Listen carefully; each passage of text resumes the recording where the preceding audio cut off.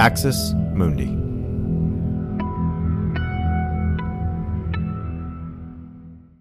You're listening to an Irreverent podcast.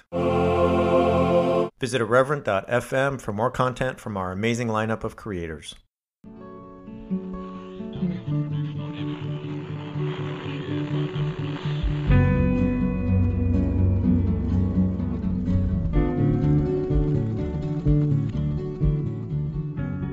Welcome to Straight White American Jesus. My name is Brad Onishi, faculty at the University of San Francisco, our social system partnership with the CAP Center, UCSB.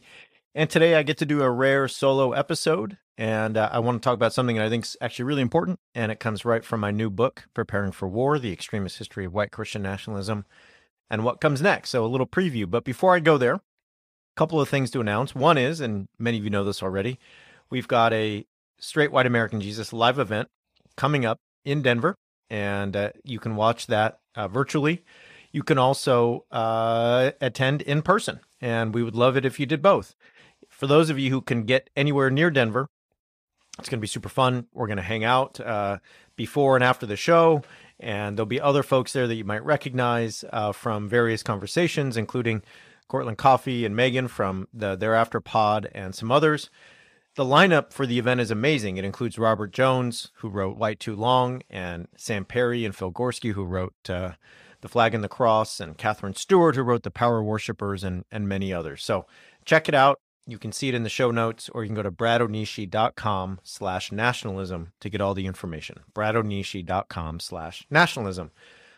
The other announcement is something that I haven't talked about yet, and this is a kind of breaking news situation. So I have been working with two great professors and scholars and creators who are just really dynamic and have a lot of great things to say about the contemporary public sphere, but also some other aspects of Christian nationalism and the religious right that you might have considered. So let me just say it. Coming up here at the end of October, we'll be debuting a new series by Lucas Kwong, who some of you may know from his work on Christians against xenophobia and xenophobia, and who's also a scholar of Victorian literature. Well, Lucas has created an incredible series called Monster in the Mirror that really looks at how those folks in 19th century Britain who had a lot of power and a lot of anxiety about their empire crumbling invented monsters like, say, Dracula, in order to explain why they felt their empire crumbling around them. And a lot of times those monsters were stand-ins for, I don't know, outsiders, immigrants, people from other places, people who didn't always fit into society as it was constructed, people who were queer, and so on.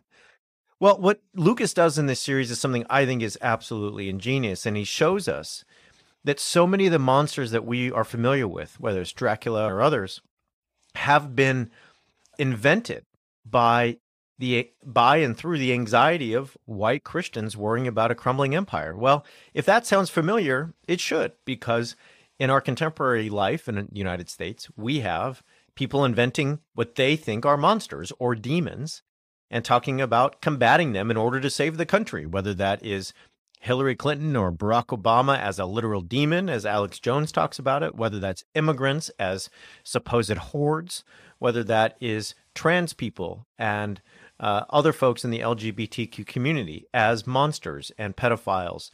You can see the similarities here, and Lucas does such an incredible job bringing all of that out. So, if you love sci-fi, if you love monsters, if you love Halloween, if you love learning about literature and its context, and you're like super, super interested in how all this applies to the United States today, Lucas Kwong's series, Monster in the Mirror, is something you're going to want to check out. We're going to debut that on, you guessed it, Halloween. So stay tuned. The other is a series by Dr. Matthew Taylor, who is going to give us an in-depth look from his 2 years of research at the New Apostolic Reformation. So if you've heard of the NAR, if you're aware of Pentecostalism as something that is a force in the world and you want to know more, this series is really where you're going to want to look. We're going to have episodes on people that you may have heard of, Peter Wagner and Dutch Sheets and Cheon, and people that pop up in the news as political candidates and others, people like Doug Mastriano and Sean Foyt. So that's coming later this year. Be on the lookout for it, but we can't wait. All right, let's jump into today. Here's our topic. Christian nationalism is the original purity culture. Now, some of you listening, and I gander almost all of you listening, know about purity culture in a basic sense. Purity culture was a 90s phenomenon that really swept through evangelical spaces. And I've talked about this a lot on my series, Mild at Heart, about masculinity and sex and love after purity culture. My co-host, Dan Miller's talked a lot about it because he was part of youth groups that sent in their purity pledges and cards in the very first rallies. In essence, purity culture was a 90s phenomenon that said that waiting to have sex before marriage was really important. And okay, it's not necessarily breaking news in terms of, various Christian communities thinking that that's how you should live. However, it went a step further. And what purity culture really did is encourage young teenagers to be pure in every sense of the word, lest they ruin their lives through sexual immorality.